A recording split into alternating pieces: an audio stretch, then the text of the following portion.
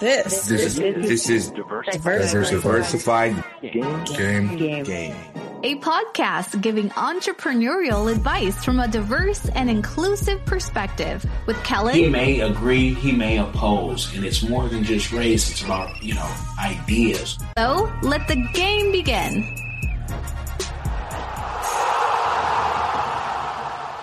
Hey, it's Kellen, and today on Diversified Game, get your pen and your pads ready because my guest today is going to show you how all the RNs now are millionaires and why they're driving Bentleys. She has Green Governance Consulting, and she also has Canna Health.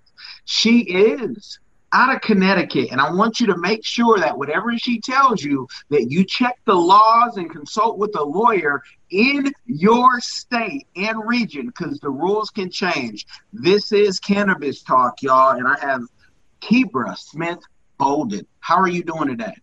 I'm doing well, thank you. Mm-hmm.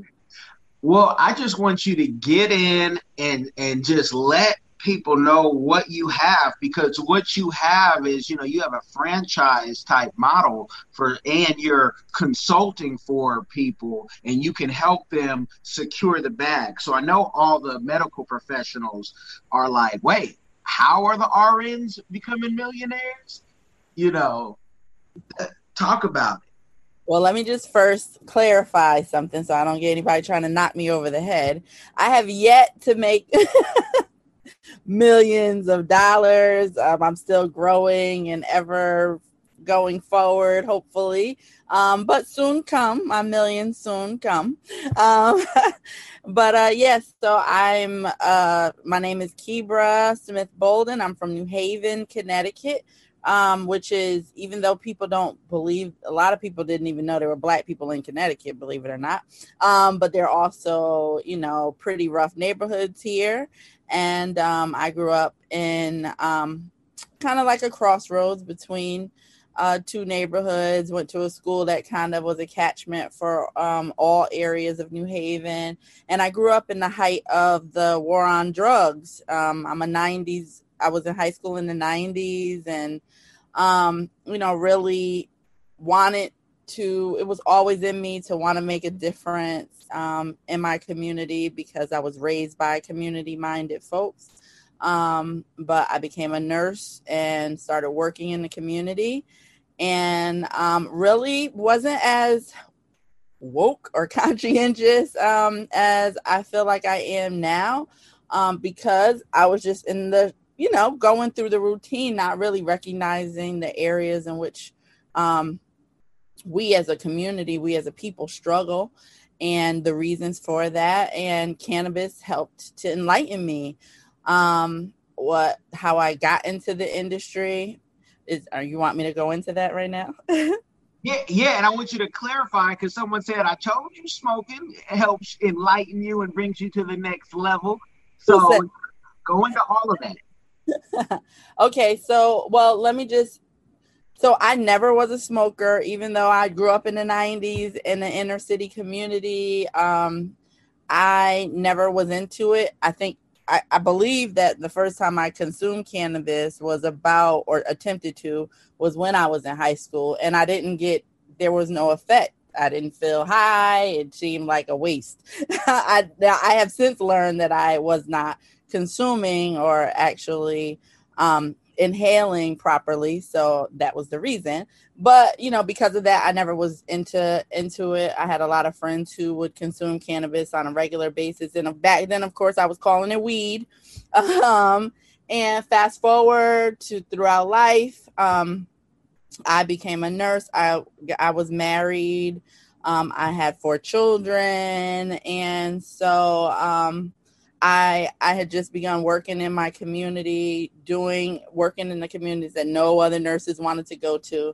And suddenly my grandmother, who I alluded to earlier, who was a civil servant, worked in the community, well-known and respected and loved by many, but especially me as her granddaughter, she was struck with an aneurysm at a funeral.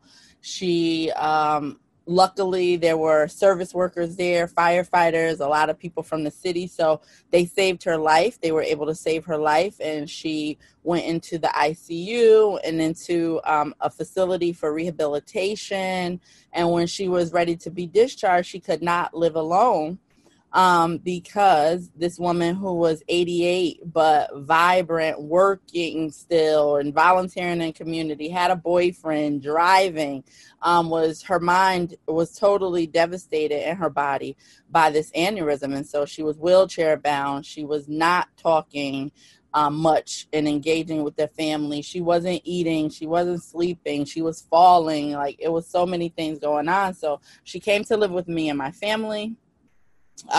Being that I'm a home care nurse, we got her great in-home care, including physical therapy. And I knew my grandmother would want to be better. You know, I had no doubt in my mind, but she would not participate in physical therapy. And I really couldn't understand, you know, like, why isn't she trying? And I tell people all the time that God is in the cannabis business, because I'm a praying person. And I was praying and I said, God, you know, show me how to help my grandmother. And like that, it came to me that my grandmother had told me maybe a decade before in passing that she used to smoke a little weed to help with her arthritic pain. And she would take a bath every day to just kind of be able to get her joints and her body to move. So we started doing some, you know, heat therapy in the morning. And then I found out that her caregiver was a cannabis smoker, a cannabis consumer. And so I was like, all right, let's get grandma high. And that's what we did. We got her high. I don't know how. I wasn't there. But when within a month, my grandmother was walking with the walker, talking, engaged, eating, and was really starting to become back to herself. And because of that turnaround and how quickly I saw improvements after being a nurse and never seeing improvements in mostly anybody, I was like, I need to study this plant, you know, and look at it in a different way than I had been looking at it as a person who grew up around it and, you know, had friends who smoked it, but really didn't know. So I found this school in Massachusetts, and it was about 2 hours away. So I would work all week caring for my grandmother and going up to Massachusetts and just taking this 12-course study. It dealt with everything from the medicine that is cannabis to the science of cannabis and the endocannabinoid system and how it works in the body. But what really engaged me in this movement, this industry, in this industry was the fact that I looked at the history of cannabis, and that for hundreds of thousands of years, it was used as medicine. And then when a gentleman, Harry Anslinger, and I say gentleman loosely, he ran out of things to do because he was a prohibitionist, and he worked on enforcing the prohibition of alcohol.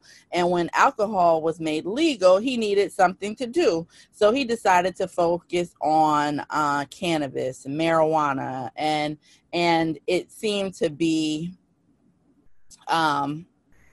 fit his profile because he was a professed racist. So he was able to use the criminalization and creating an illegal space for cannabis to criminalize Blacks and Mexicans.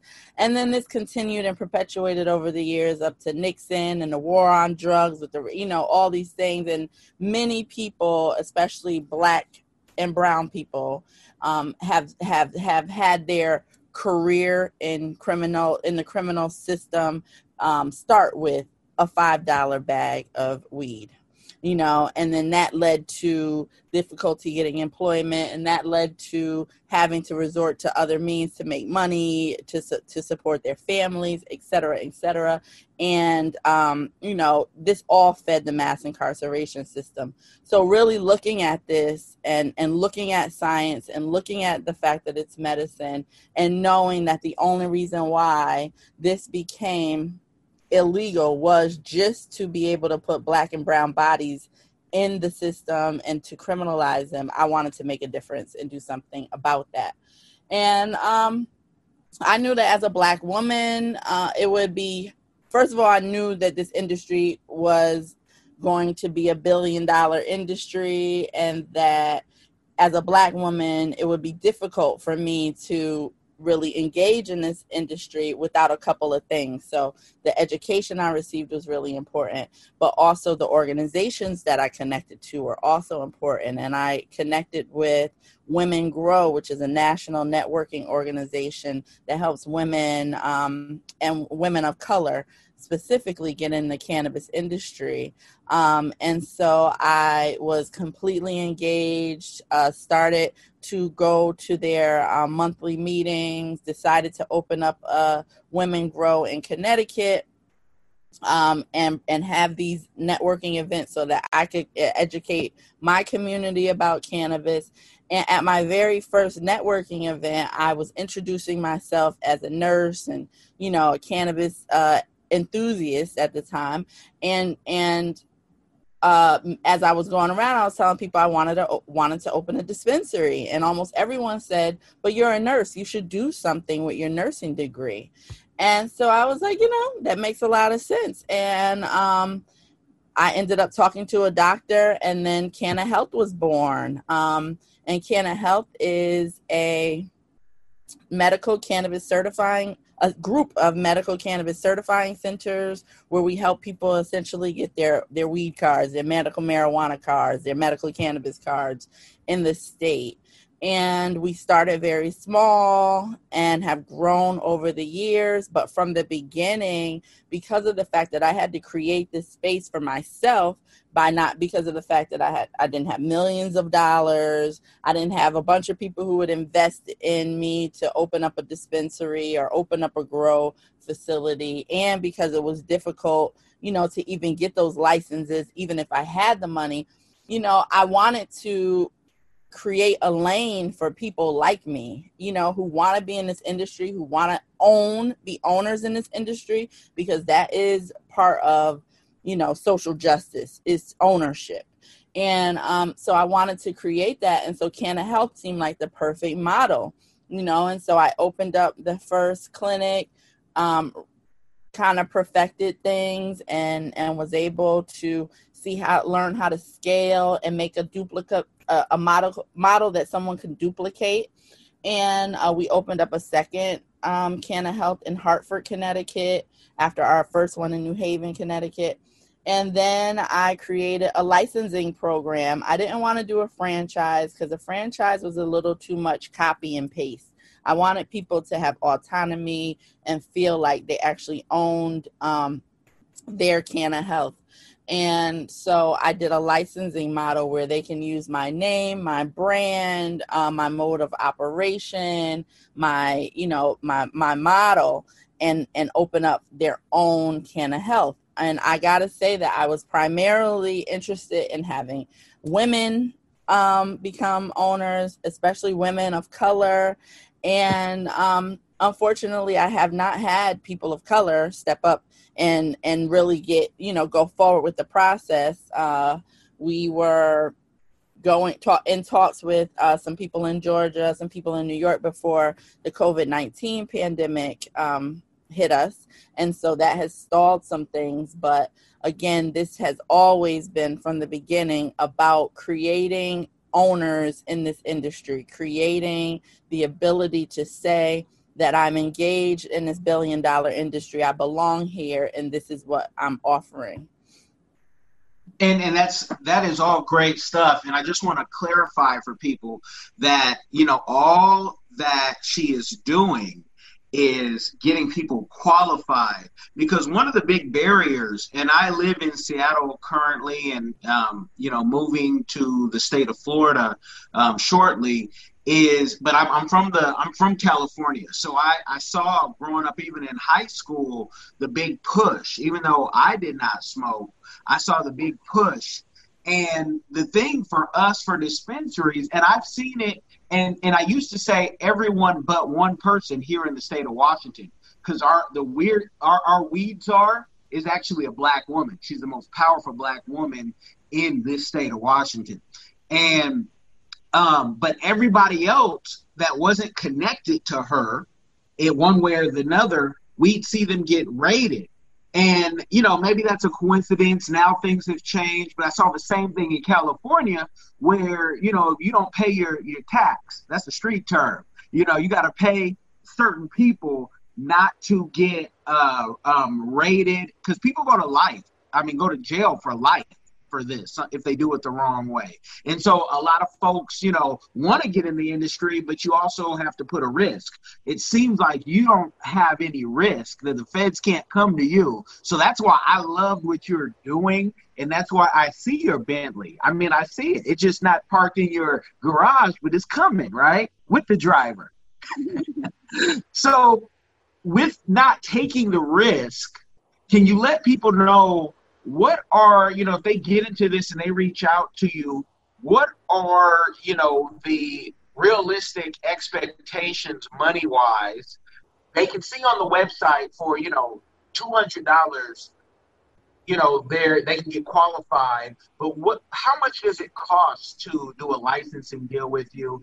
And also, what are some of the barriers that, you know, will limit them? Or what are some of the things that will, you know, push them, like having an RN like you do? So, yeah, give us the game. So, truth be told, so let me just reinforce what you just said. You're absolutely right. There is no license that's needed or required to open a Can of Help. You don't have to have a huge lump sum to get into this. Right now in the state of Connecticut, any licensee, which I'm no longer taking anymore in Connecticut. We have 6. Connecticut's a pretty small state. That's enough. Like we try to keep Can of Helps at least 30 miles apart from each other. And so we're about at the max here. But in the state of Connecticut, the licensing fee was $10,000. So not a whole lot of money. And that was even kind of negotiable, not the amount, but how it was paid. And there's a profit share every month. And so outside of the state will be around the same, just a little more money. And that it depends, but I'm going to use the figure of 15,000 because that's basically where we, what we've agreed to with people that we've been in talks to. And that is just because of the fact that in Connecticut, I can drive anywhere within an hour. You know, if it's outside of the state and someone needs my support or needs me to be involved, that's just to facilitate that and make sure that I'm able to be of a support to them and, you know, maximize my time while still allowing them to get the full benefit of, you know, my expertise and input and the Can of Help brand. Okay. Now, you're done with Connecticut. I used to live, I got married in Springfield, Massachusetts. And so I know the laws can change. So somebody from Springfield, and you know Springfield is a mob city anyway, can the same thing be done in Springfield, Massachusetts, or the law is totally different? And if not, where else can a Can of Help be built? Okay, so Can of Help can actually be anywhere that has at least medical cannabis laws. Actually, Can of Help can be in any state, whether they have laws or not. It would change what you're doing. So Can of Help not only certifies people and gives them their cards, but we also provide education about the plant, about the endocannabinoid system, about legalization and utilizing those funds to reinvest in communities. So you can open up a Can of Help and just be providing education. And that can solely be, you know, you charge a little bit something for classes or you're, you know, so that's something that you could do. We have a curriculum that you can buy into and utilize as part of your brand. In a state that has medical cannabis, though, is the most ideal because in addition to educating people, you can also certify them and get them their cards. And so in a state that is legally allows for legal adult use, that would limit the people, you know, that would reduce the amount of people who will likely want to get their card, but there are people who, for medical reasons, want to have that card to say, my doctor said, or a doctor said that this is necessary, this is why I'm consuming it.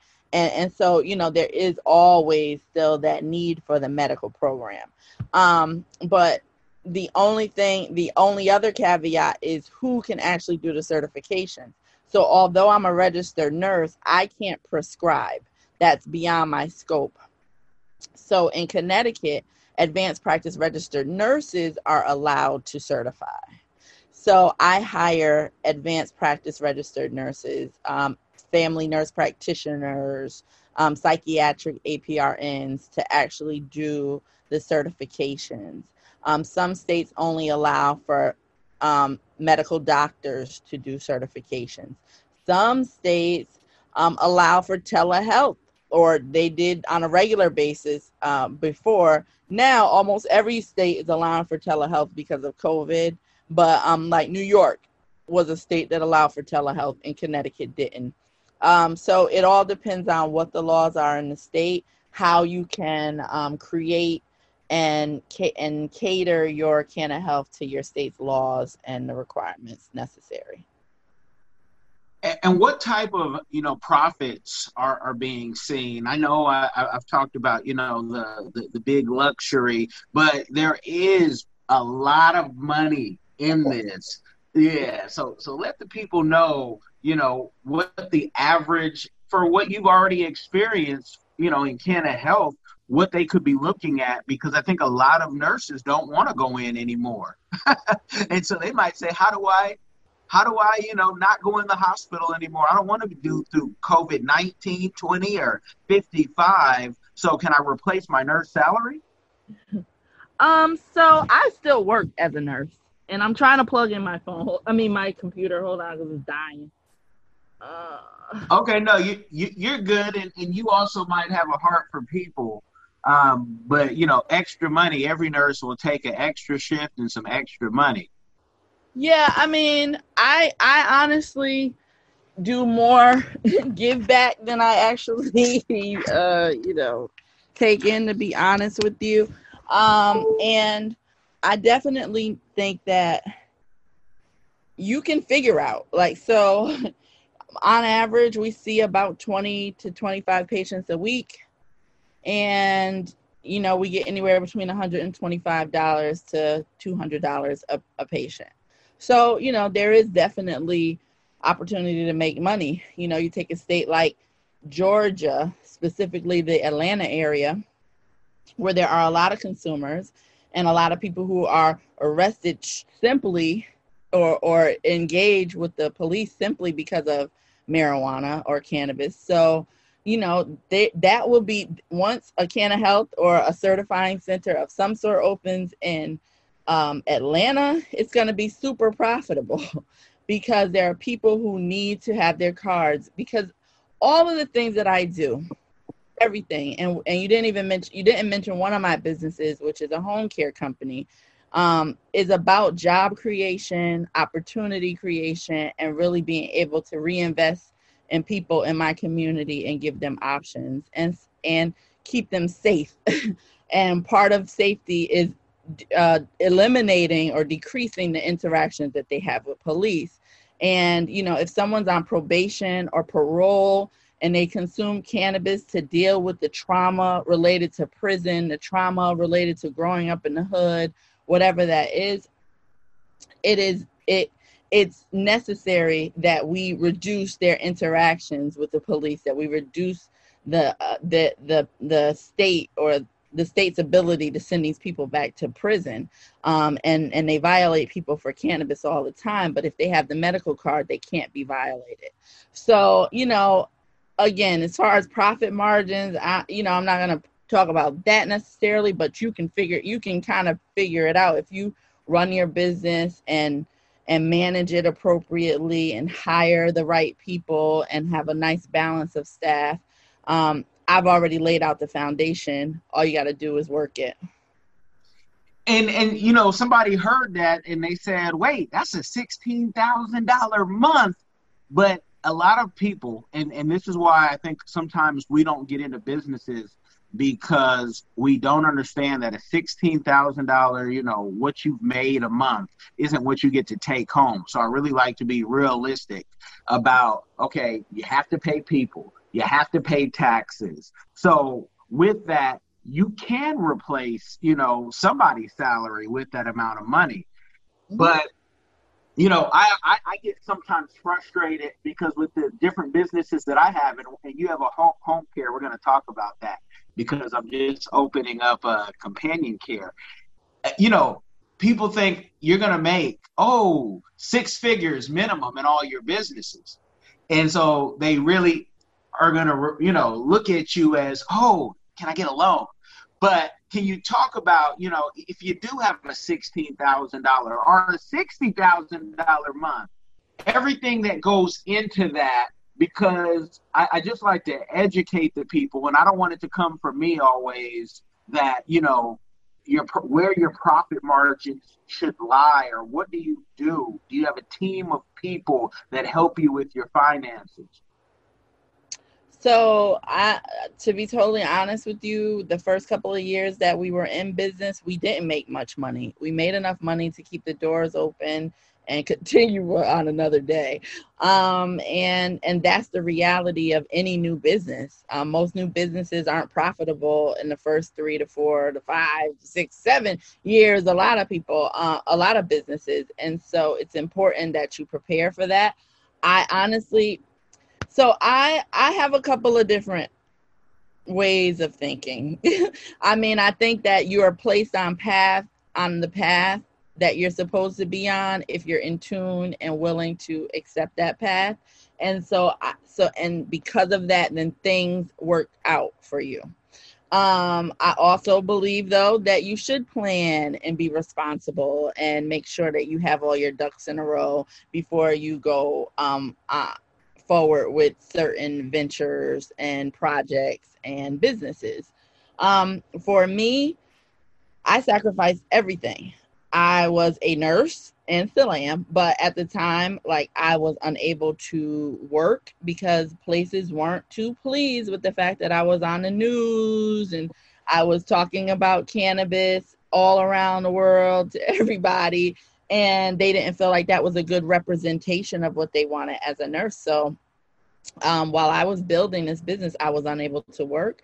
I was unable to pay my mortgage. I was unable to do the things that I needed to do. But I felt so strongly about what I was doing within this industry that I kept pushing forward. Now, I don't suggest that for people. I don't suggest that people, sacrifice it all. But I do suggest that if you feel like you're on a path that you are destined to pursue, then you do whatever it is that you need to do.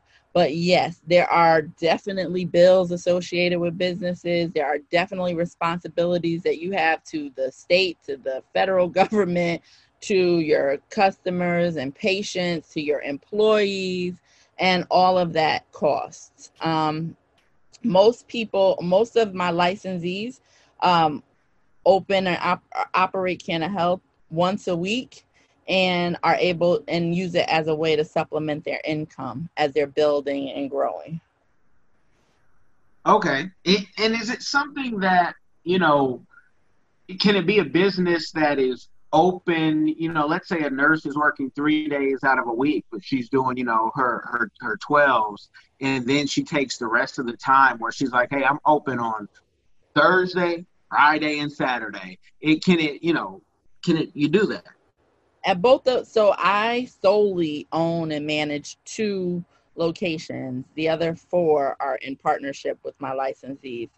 And we are only open, I don't think any of my licensees are open more than 1 day a week.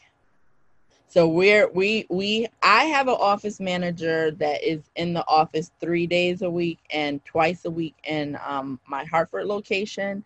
But that's just because I'm managing all of the locations and keeping up with all of the scheduling and all of the stuff. So I take on that extra expense. But the licensees are open 1 day a week we're open for 4 hours that one day, and we're able to see up to 20, 30 patients in a day. Okay, so we no. low in that regard. Can that, I mean, if you're doing 1 day a week, can that also be like a mobile van where you just have people step in? Can you do that? Mm-hmm. Okay.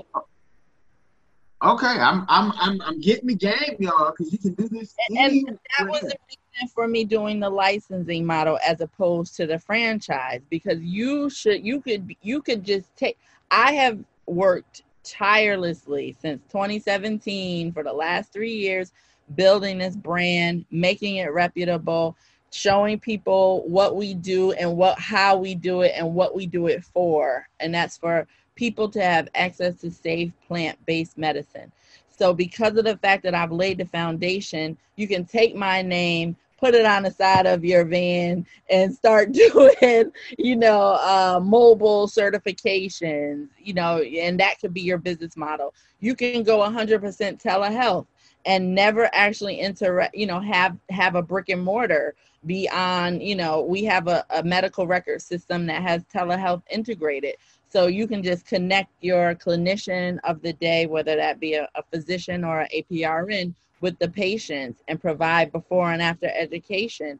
And bam, that's your business model. And you don't even have to pay rent anywhere. You're doing it from home, So there are a few different ways that you can execute a Canna Health, for sure. And how does Canna Health? I know you have some of the the materials in your teaching and the curriculum, but for someone who's listening and say, okay, I'm in Florida, all the doctors have their names on the taxi cabs and they're going through, how do I compete, because I still have to go get a doctor in my state to do this, even though I can do it telehealth. Does Canna Health help provide any physicians that will help them with this? So no, I mean, now that's you are required to get your own personnel. I can help with that process, help with the interview process, help to identify viable candidates based on what I've seen and how people interact with clinicians and office staff. But it's your business. So you're responsible for hiring your own staff, for training your own staff with my assistance, though. I do provide training, at least for the initial core group of employees. And then, it's the owner's responsibility to make sure that new people and people are educated on an ongoing basis. So no, I don't provide doctors. But I will say that, like, every state that I have been engaging in conversations with people about opening Canna Health in are states that I have relationships in. So there will be opportunities for synergy, for connections, just because of the national organizations that I'm connected to, from Women Grow to the National Cannabis Industry Association to Minority Cannabis Industry Association, for the Cannabis Nurse Network, for the American Cannabis Nursing Association, let me not forget to M for MM, Minorities for Medical Marijuana. So, like, between those networks of organizations, and I'm probably forgetting even naming some, there are ways to make sure that you have what you need and you have the connections to the proper people in your state. Normal. I forgot about normal. Okay. And my next thing, if you said you provided, doctors, I was going to say, hey, do you provide lawyers too? So that they can all bug you and say, hey, I got jammed up, because I didn't do what you said. But no, you are on your own, people. And Kibra, tell me, that means African queen, correct? It means sort of close. It means glory of a king, which usually would be his queen, but yes. Okay. Okay. Translation is then. Okay. I get my languages and whatever mixed up. is there any way that Canna Health, I have investment in Africa, I am Africa, I'm a part of Africa. Is there any way where this can, go to Africa and they can, benefit?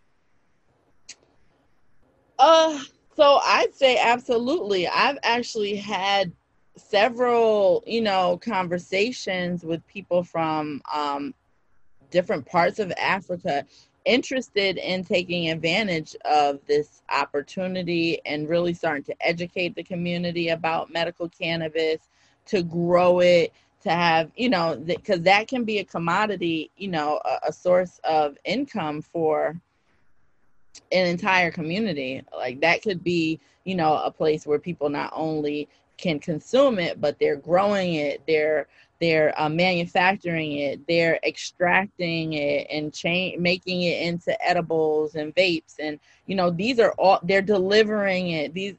They're all different types of, or there are all different kinds of micro businesses that can spring off from this industry. And African countries are no different and are interested.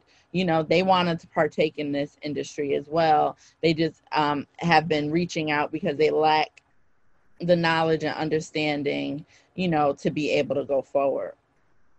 Well, if you come up with something and you can think of it direct, let me know. I have a new website that it's not perfected, but it is a wealth of information for any investment or anything you want to do on the continent, from people who I've spoke with, do business with, or have embedded. But it's mallforafrica.africa is the domain. And I would love if, you figure something out, because in Malawi, that's known to have the most potent cannabis. And the reason why, because people will listen to me and they'll say, man, Kellen, I thought you were the scripture guy and you were whooping them with the scriptures. I'll whoop them with everything. But I remember my mother, who hated drugs, who when she was in her last fight for cancer, she tried, she tried it. And she's like, I'm going to try this. I'll call you back at an hour. And when she called, she's like, how am I supposed to feel? And I can still kind of laugh at those memories, because she had no clue of how she was supposed to feel. She just knew she felt better. And so that, is something that is why we're going to push this, because this is not, I'm just going to toke up just because. And if that's what you want to do, fine. If you're not hurting anybody, who I don't care about that.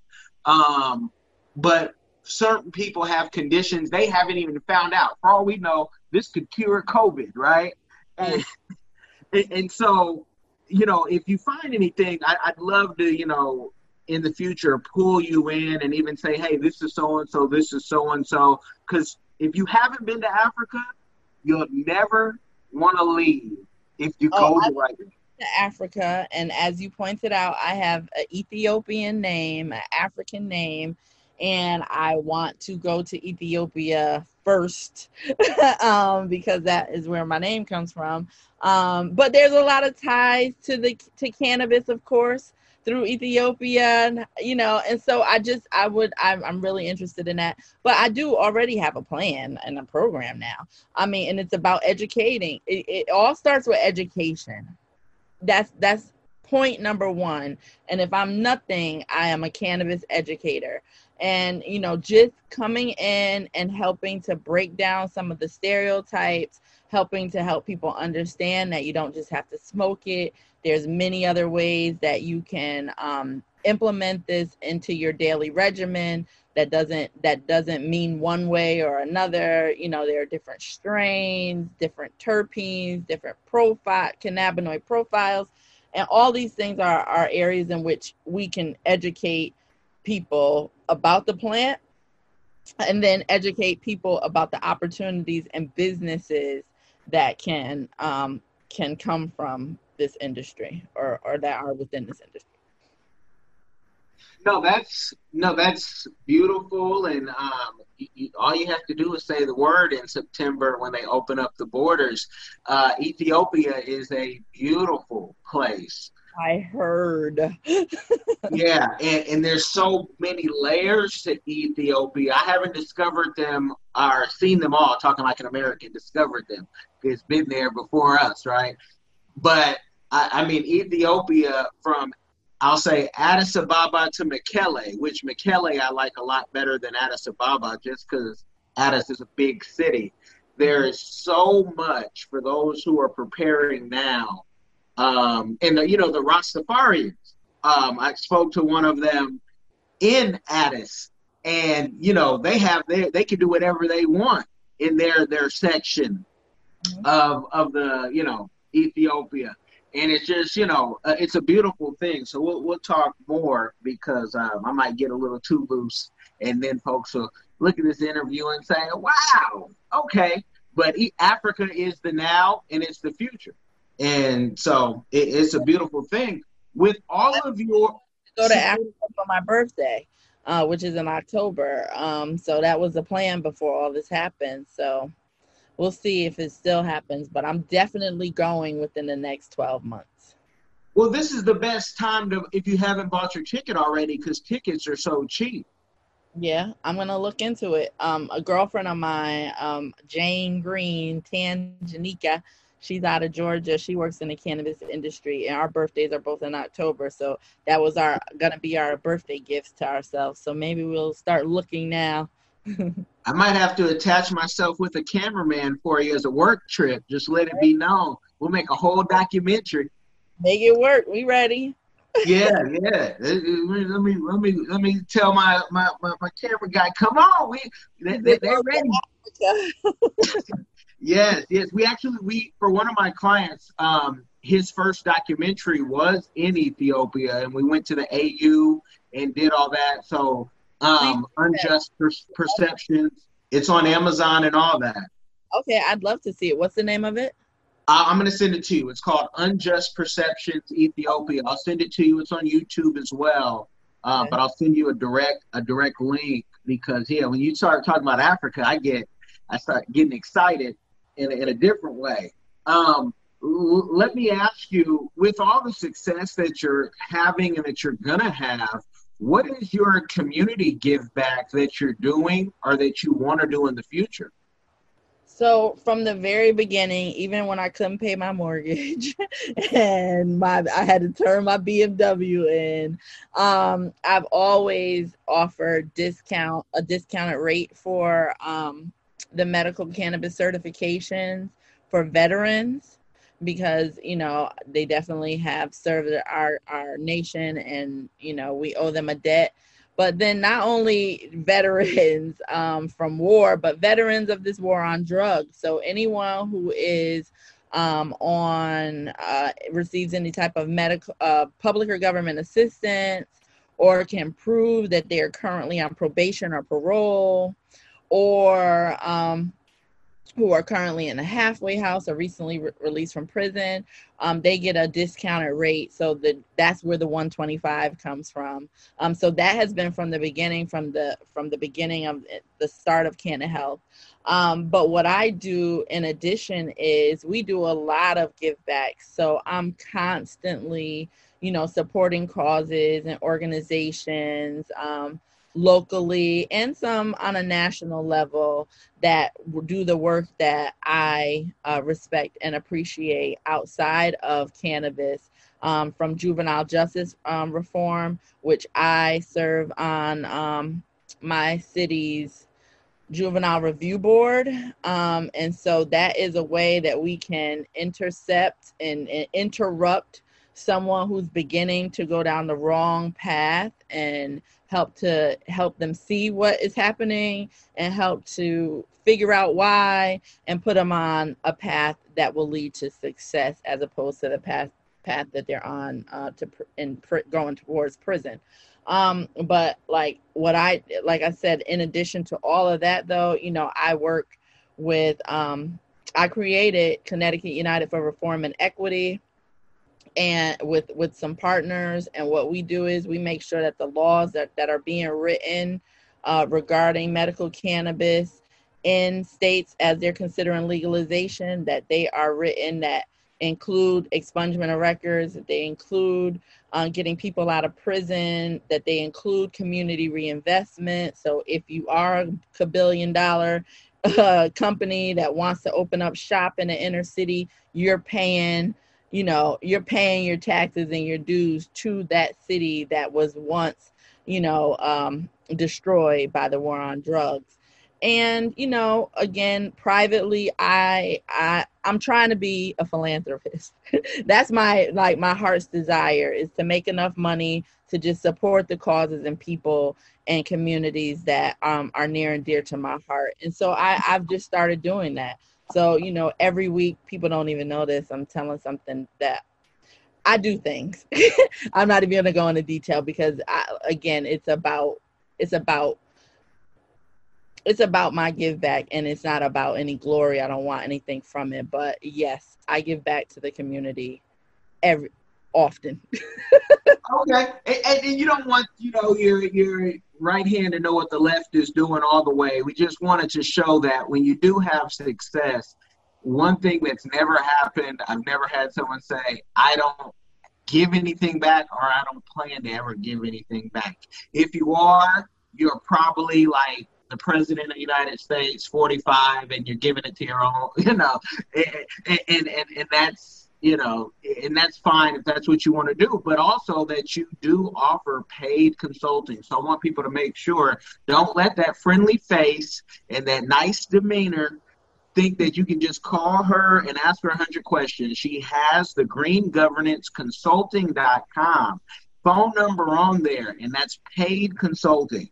So we're not going to give it specific about green governance, because we really didn't talk about it. Green governance is a cannabis related policy consulting company.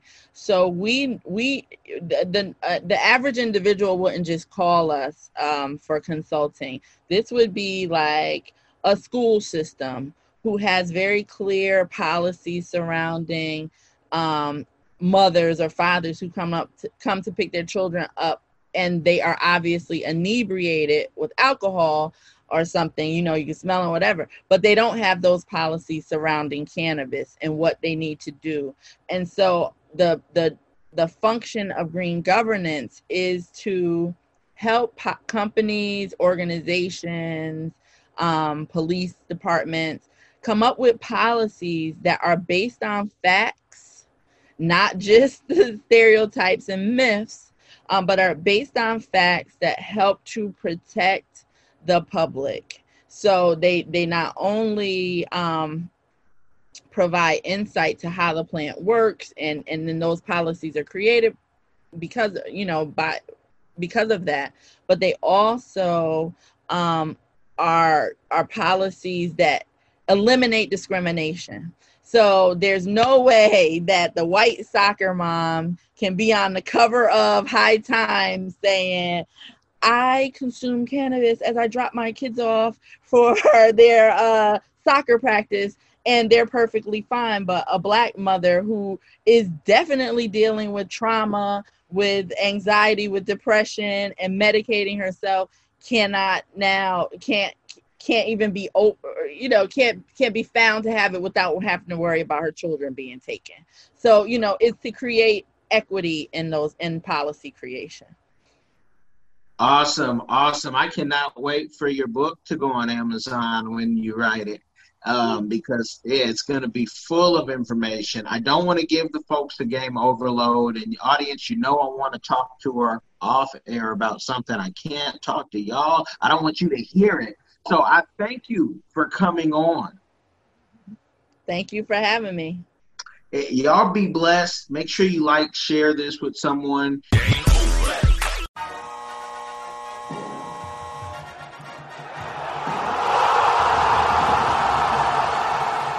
Thanks for getting in the game and listening to the Diversified Game Podcast with Kellen, the #1 show pairing entrepreneurship with diverse and inclusive perspectives like wine and cheese, bagel and lox, fish and grits.